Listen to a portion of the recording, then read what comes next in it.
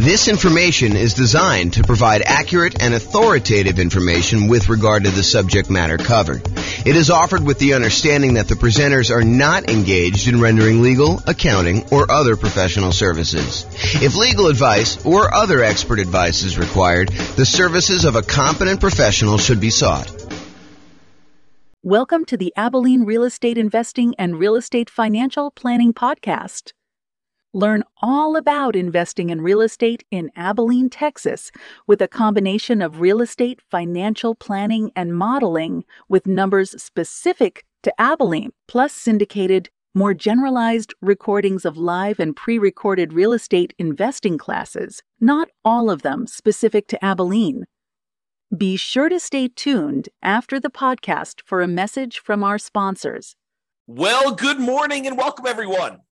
I am your host, James Orr, and I have a really cool class today. This is sort of a subtlety, a deep dive, some nuance to the idea of whether or not you should sell your rental properties and then take that money and invest them in the stock market, if and only if that means that you can be financially independent. So what we're going to cover is, I'll set up the kind of scenario so you understand what we're doing. I'll kind of give you a little background, then I'll walk you through some of the numbers and we'll kind of wrap it up. So here's the idea. So imagine for a minute, you are wanting to do the nomad strategy. Nomad strategy is where you buy a property as an owner occupant. You put 5% down in this case, although you can put any, 3.5%, 0%, you can put more than 5% if you want to. In this case, we modeled it using 5% down. So you go buy a property as an owner occupant with 5% down. Yes, you do have private mortgage insurance, but you move into the property, you live there for at least a year. It is a requirement of the lender that you live there for a year. Once you've lived there for at least a year, you save up and you buy your next property. And it could be at the year point, it could be later than a year. It depends on the city and kind of like the assumptions we use for that particular city. So we modeled this in 304 cities now. We actually got rid of one city this last week. So you modeled it in 304 cities. And you buy your next property, you convert the previous one to a rental, and you repeat this process until you have up to 10 rentals. And the thought process is you can, using that model, achieve financial independence when all of the income coming in from your rental properties and any money you have invested in the stock market using a safe withdrawal rate, those two things combined, the cash flow from your rentals and the money you have invested in stocks using a safe withdrawal rate, when they exceed your income, the amount of money you need, your expenses that you need to live. So the idea is, when does that person achieve financial independence? However, if you're doing that strategy and you've got all these rental properties, and let's say the cash flow on them in your particular market is not amazing, sometimes you're looking at a ton of equity in these properties and you're thinking to yourself, should I just sell these properties, pay the proceeds, pay the closing costs, pay the real estate commissions, pay capital gains taxes, pay the depreciation recapture tax, and take that money and then go invest in the stock market? Because if I invest in the stock market, I can use a safe withdrawal rate in order to live on that and be financially independent. And in some cases, as you will discover, it actually is faster for you to sell the rental properties and invest in stocks to be financially independent. It's kind of crazy. There are other times, though, when it would be better for you, faster for you to actually do the nomad strategy. And really what I'd like to compare is not just the speed of getting to financial independence, but also net worth. If you have a higher net worth doing one strategy versus the other, or do you get to financial independence faster doing one strategy versus another? And we'll look at this analysis over 305 cities. And you may be thinking to yourself, James, why does this happen? And part of the reason this happens is this concept of return on equity. And I covered this in the class last week. I think the class I taught last week where I covered this was called Accessing Equity in Properties. It was a class about how do you get equity out of your properties? We've lived through a period now where very recently property values skyrocketed. The property values are up a lot in the last few years. And because of that, and interest rates were low, so we were paying down on their loans pretty rapidly, because low interest rate loans pay down on their loans a little bit faster than the ones where you have higher interest rates. They pay down sooner. It's not faster because you pay them off over whatever the period of loan is, but you pay them off sooner. Like they get paid off in bigger chunks earlier on, I guess is another way of saying that. So anyway, your equity is growing really, really fast. Your property values are going up. The amount you owe in the loan is actually going down. So the amount of equity you have in your property is going up very rapidly. And so when you think about the returns you're earning on your rental properties, your appreciation return, it's definitely increasing. Your property value is going up. And as long as the appreciation rate is the same, the amount you're earning, the dollar amount you're earning appreciation is going up. But when you think about the return you're earning on the equity you have in your property, then that is actually going down over time. And the amount you're paying down in debt is actually going up over time. But the amount you're paying down on debt divided by how much equity you have is actually going down over time. Cash flow is going up a little bit over time, but the depreciation benefit, that's static for the 27 and a half years if you're buying a residential property. And that divided by equity is also going down. So you have these three massive returns: appreciation going down over time, debt pay down return going down over time, and cash flow from depreciation going down over time, all when we look at what the return is compared to equity. And we're concerned about this because once you buy a property, we really don't want to look at return on initial investment anymore, because who cares how much you put down when you bought the property 15 years ago? What you really want to know is, how much am I earning now on how much I have in the deal, such that if I wanted to sell the property and take that money out of the deal, what return do I need to beat? What return do I need to get somewhere else on the money that I'm going to pull out? And so really what we're thinking about is return on how much equity we have in the deal. And technically, we want to think about how much return we're getting on what I call true net equity, which is your equity after all those expenses: closing costs, real estate commissions, capital gains taxes, and your depreciation recapture tax. So it's really how much return we're getting on the money that we would walk away with closing, free and clear of any taxes or any other obligations we have, any expenses we have on it. Okay. And what I'm trying to point out to you is that the overall return goes down. So when we buy these rental properties, they're like rocket booster returns. This is showing the return from that class I did last week, and it's showing you the overall return we're getting on equity for like doing a nomad strategy, which is what we're talking about today. And you can see how this return is pretty massive early on. But the longer we own that property and the more equity we have in that property, the lower the returns we're earning on that equity, and eventually get to the point where the return is literally just the appreciation rate, an unleveraged appreciation rate, and your cap rate on the property. Now, if you're in a market where your cash flow isn't that great, it may make sense to take advantage of when your property's got these awesome returns early on and to sell them and then move that money over to the stock market so that you can get a return on the safe withdrawal rate. Maybe you have a better kind of like the amount that counts towards your financial independence. In this case, the amount you have invested in the stock market times your safe withdrawal rate is actually contributing more than the cash flow part of your return is on the amount of equity you have. Maybe you have a massive amount of equity in your property, but cash flow isn't that great. And so in markets like that, those are ones where we would actually see it be faster for you to go ahead and sell your properties, pay all the expenses on them, and then invest that money in the stock market. So we modeled this for over 300 U.S. cities. 304, I think, is the number at this point. We got rid of one city last week. One of the cities we had picked, I learned, was primarily a over 55 retirement community. Happens to be one of the top 305 cities in the U.S. in terms of population, but it also happens to be a 55 plus retirement community. And so I didn't think it was a representative city to do analysis on. So I've since removed it. So now we're down to 304. Okay. So in this case, we're comparing in both the scenarios, both the cases we're comparing, you are doing the nomad strategy. You're buying a property, you're moving in, you're living there for at least a year until you save up for a down payment. Then you're buying another property, converting the previous one to a rental, and you're repeating this property until you buy up to 10 rentals. In some cases, you don't get to 10. You're able to reach financial independence before you get to 10. In other cases, you're buying 10, almost in 10 years. Okay. So you're doing that. You're putting 5% down and you're doing that. Okay. Now, in one of the scenarios, you are not ever selling any properties. You're just always keeping your properties. You're never selling any of them. That's what we're calling the baseline nomad model. However, in the other strategy, we're saying, look, you're going to do the nomad strategy exactly as the other one was doing it.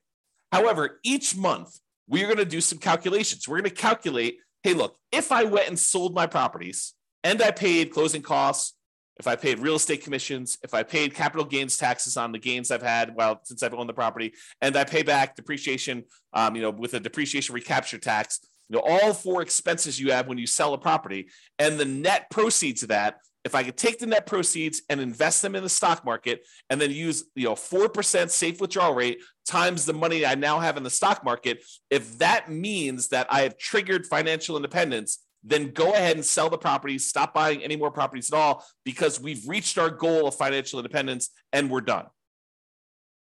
And then I'm going to compare those two strategies, baseline Nomad, where you're not ever selling any properties, to this one where if you actually can be financially independent, then do it.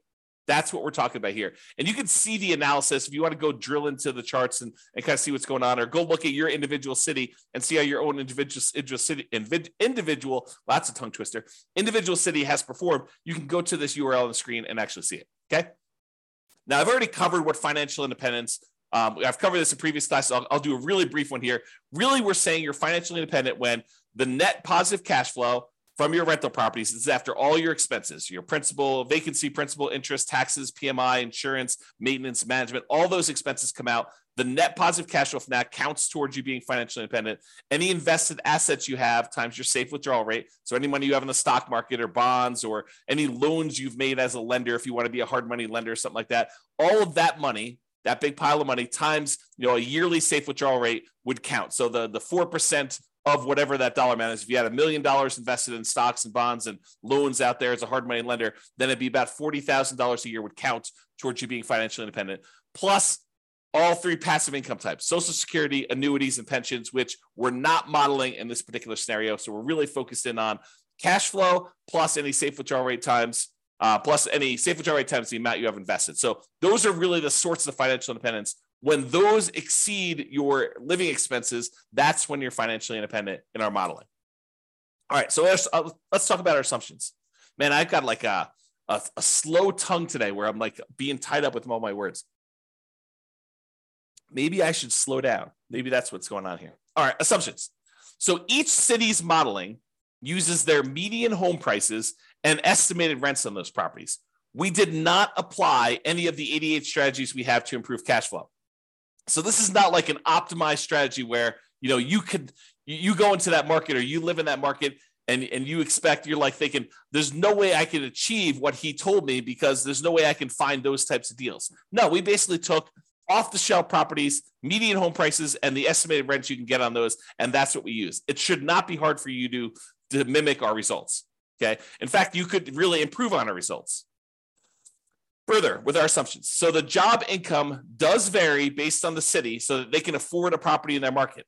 I didn't want to say, if everyone makes $5,000 a month and someone in California could never buy a home in that marketplace. So I say, hey, look, your job income is in line with whatever the price of houses are there so that you can qualify for an owner-occupant property. In cities where they have a higher income, they then need more passive income, investment income, and or rental income to be considered financially independent. So because we gave people in certain cities more income so they can qualify for these loans, we also now set the bar higher for what they need to do in order to be financially independent. They have to actually replace that income. So it gets, even though they make more money, now they need to actually replace that in order to live in that city. Now, everybody starts with just enough in down payment to buy a single 5% down owner-occupant property with closing costs. So about 7% of the price of properties in their marketplace. And we do have a minimum of $10,000, which I don't think anyone is hitting. So I probably should even just remove that comment. But buying owner-occupant properties with 5% down, that's what they're going to need to do that. With Nomad, they keep moving out of it and they move into their next owner-occupant. So realize that when they buy their property, they only live there until they've saved up enough money for their next 5% down property, and then they move into the property. Excuse me. I've assumed interest rates when they're buying these owner-occupant properties are 6.5% with 5% down. And that in addition to that, they need to pay PMI, private mortgage insurance, which is insurance you pay to protect the lender in case you default because you didn't put 20% down. That's what PMI is. If they were buying rentals, which they're not in this case, they're buying these owner-occupant properties and then they're converting them to a rental after they've lived there for at least a year. If they were, we would say that interest rates would be about 7% for those with 20% down. And in those cases, they would not have PMI. And when we do analysis of other strategies, when we compare, buying 20% versus doing Nomad, or 20% versus 25, or buying all cash versus 25% down, like we're doing all these different comparisons to show you which ones are better and in which markets they're better, so that you can go drill down and see, which ones you may want to consider utilizing in your market if you want to get speed or if you want to get higher net worth, and kind of like being able to model that. So we're doing all those. Today just happens to be the comparison of, should I sell my rentals in order to invest that money in stocks? So 7% per year in the stock market rate of return, like all of these assumptions, if you make a slight change to them, it's going to change the results. And one of the ones that will change is if you change how much they're earning in the stock market, that will impact these results. You're still using the 4% safe withdrawal rate, but the amount of money, the amount of return they're getting after they convert to stocks, and any money they have invested in stocks while they're waiting to invest in more properties, those numbers are earning that 7% return from the stock market. And I modeled this out over 100 years. If you want to see any of my assumptions in detail, you can go to realestatefinancialplanner.com/model, MODEL, and you can actually see all my assumptions there. Okay, so let's jump right into it. So which ones achieve financial independence? Which ones will it be faster if they actually sell their properties and convert them to stocks? It turns out that in 120 of the 304 cities, it made no difference at all. So in other words, it was not faster for them to actually sell their properties, move to stocks in order to be financially independent. 120 cities, about a third. But that means that in 184 cities, it actually was faster. It was better for them to sell their properties, pay the fees, closing costs, real estate commissions, capital gains taxes, and depreciation recapture tax. Just bite the bullet, pay all those fees and taxes and costs in order to do this. Take that money, invest in the stock market, and use a 4% safe withdrawal rate in order to be financially independent. It did faster for them in 184 cities. About 2/3 of the cities. I think that surprises a lot of folks. Okay. Here's kind of a distribution of what happens. And you can see that, the gray ones are the ones where they are, they're doing the selling all the properties in order to be financially independent. And you can see that some of them get moved up. Not all of them, but some of them get moved up. And there are a few on this really high extreme over here. Okay. Now, how much better is it? And how is it distributed based on price? Is this all the really, really expensive property cities where this happens? Or is this all the really cheap property cities? Nope, it's spread out. And the difference in the number of months is, it's less than 10 years in most cases, but it's actually probably in most cases, it's about 5 years or less. Okay. So how much faster is it? Just eyeballing this. This is the 5-year line here. It shows that anyone's below here are less than 5 years faster. Anyone's above here are more than 5 years faster. And each green dot shows you that selling the properties and investing in stocks is better by that many months. And then this axis shows you how expensive the properties are. So, in the properties where it's about $500,000 properties, that's right here, shows you those. Okay. So this just gives you an idea of how much faster it is for which ones and how that is spread out over different priced houses in those marketplaces. Okay. So, certain cities have cheaper houses, certain cities have more expensive houses, and you can see that it's not skewed so that this only happens in really expensive markets, or it's only skewed where it only happens in really inexpensive markets. It's spread out a bit. All right. So we talked about achieving financial independence and the speed in order to be financially independent. We said about in 2/3 of the cases, it would be faster for you to actually sell the properties, pay all the fees, and invest in stocks in order to be financially independent. However, let's now look at net worth, right? What's your overall net worth if you do this? And in 44 cities, about 15% of the time, you would have a higher net worth at year 40 if you actually did not sell your properties and just kept them. So about 15% of the time, you'd have a higher net worth. In 260 cities, it didn't make any difference at all. 260 cities, no difference at all. With 184 with 44 cities, you would actually have a higher net worth. Now, this is at a snapshot in time in year 40. If we went out to year 50, these numbers would be different, right? Because whenever you go and you sell all these properties, you're probably lowering your net worth.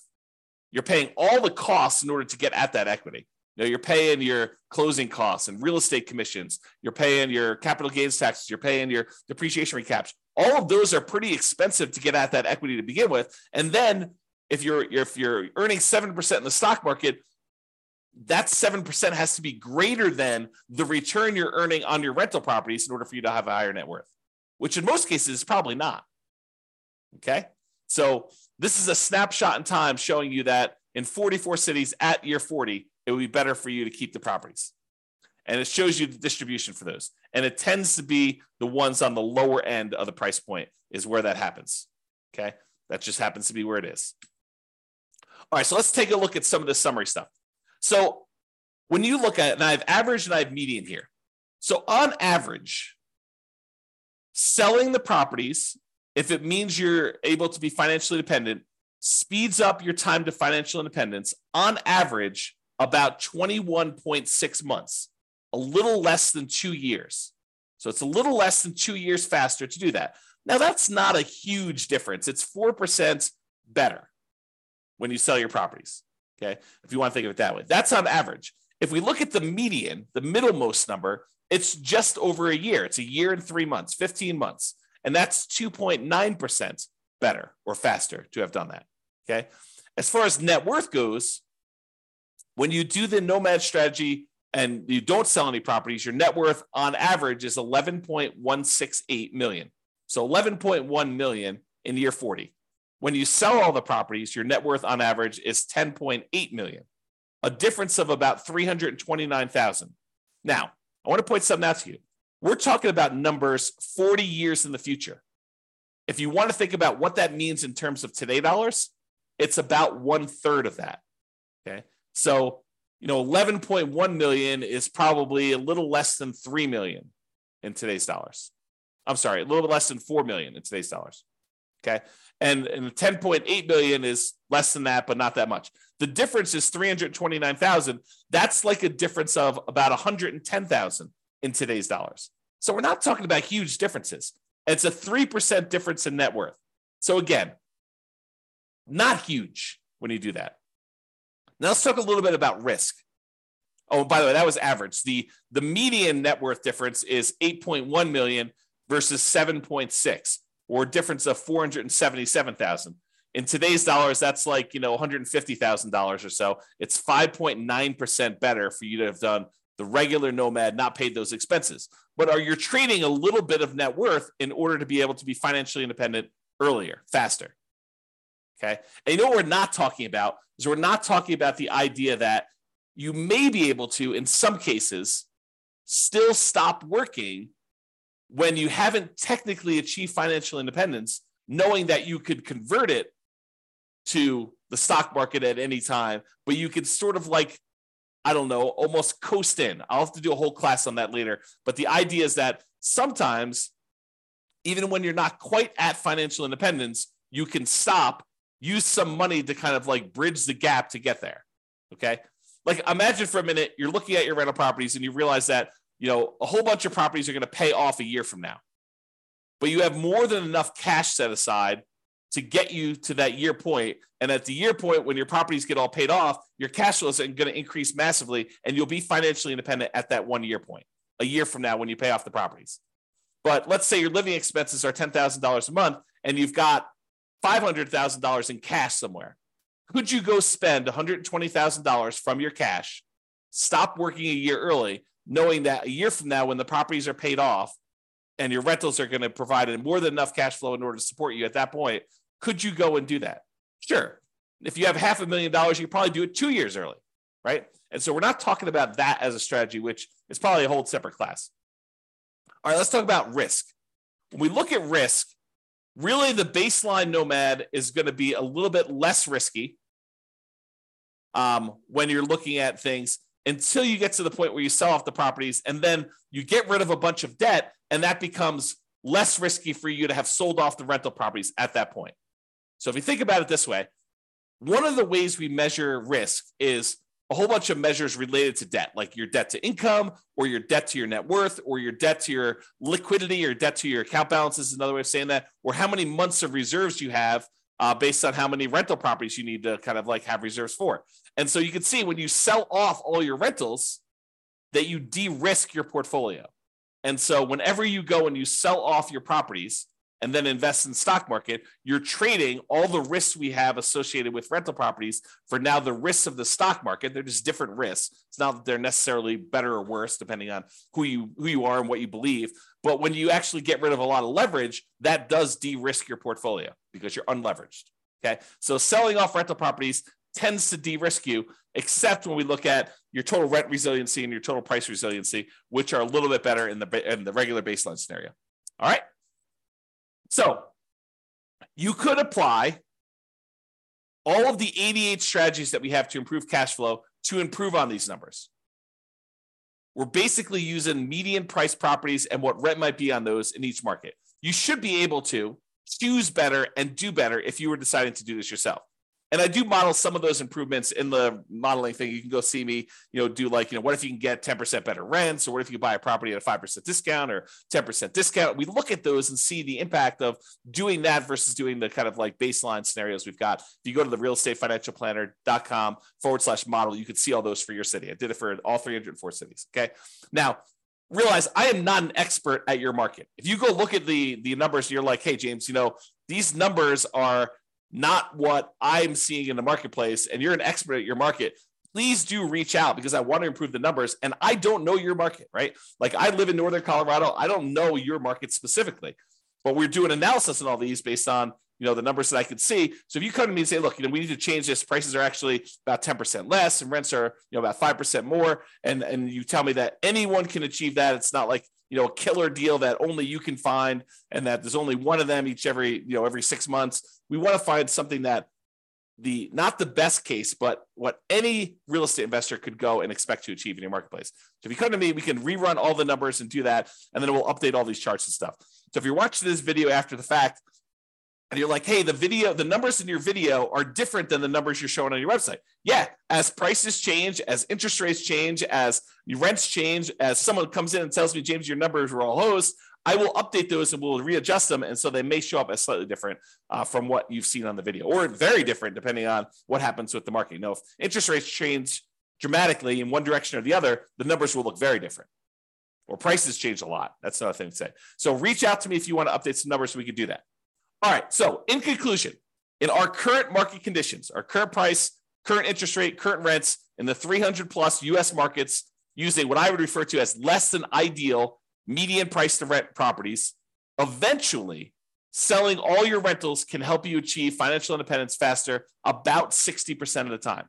In 60% of the markets, you would be better off selling your rentals after owning them for a period of time, and then taking that money and investing in the stock market and living off a safe withdrawal rate. That will get you to 5 faster in about 2/3 of the market, 2/3 of the cities.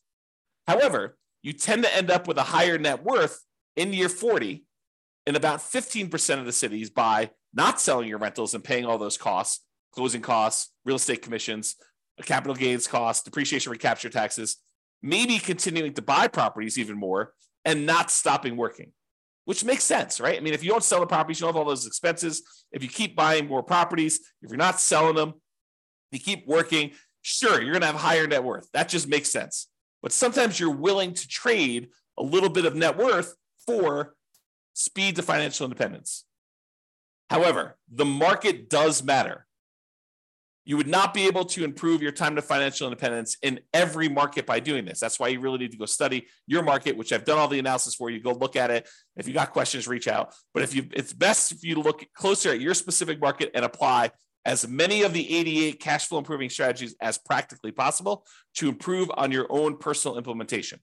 So go check out realestatefinancialplanner.com/model, and you could do that. This has been James Orr. I hope you like these classes. I like going into this detail where we could show you the impact of changing your strategy and how doing one little thing differently or having one little tweak in how you implement your plan can have massive impact on things, and how it's much better in some markets. And it's not always universally true, which is why there's a lot of arguments in these online discussion forums and amongst people where they say, hey, it's always better to put 20% down. It's always better to put 25% down. It's always better to not pay off your rentals. It's always better to pay off your rentals.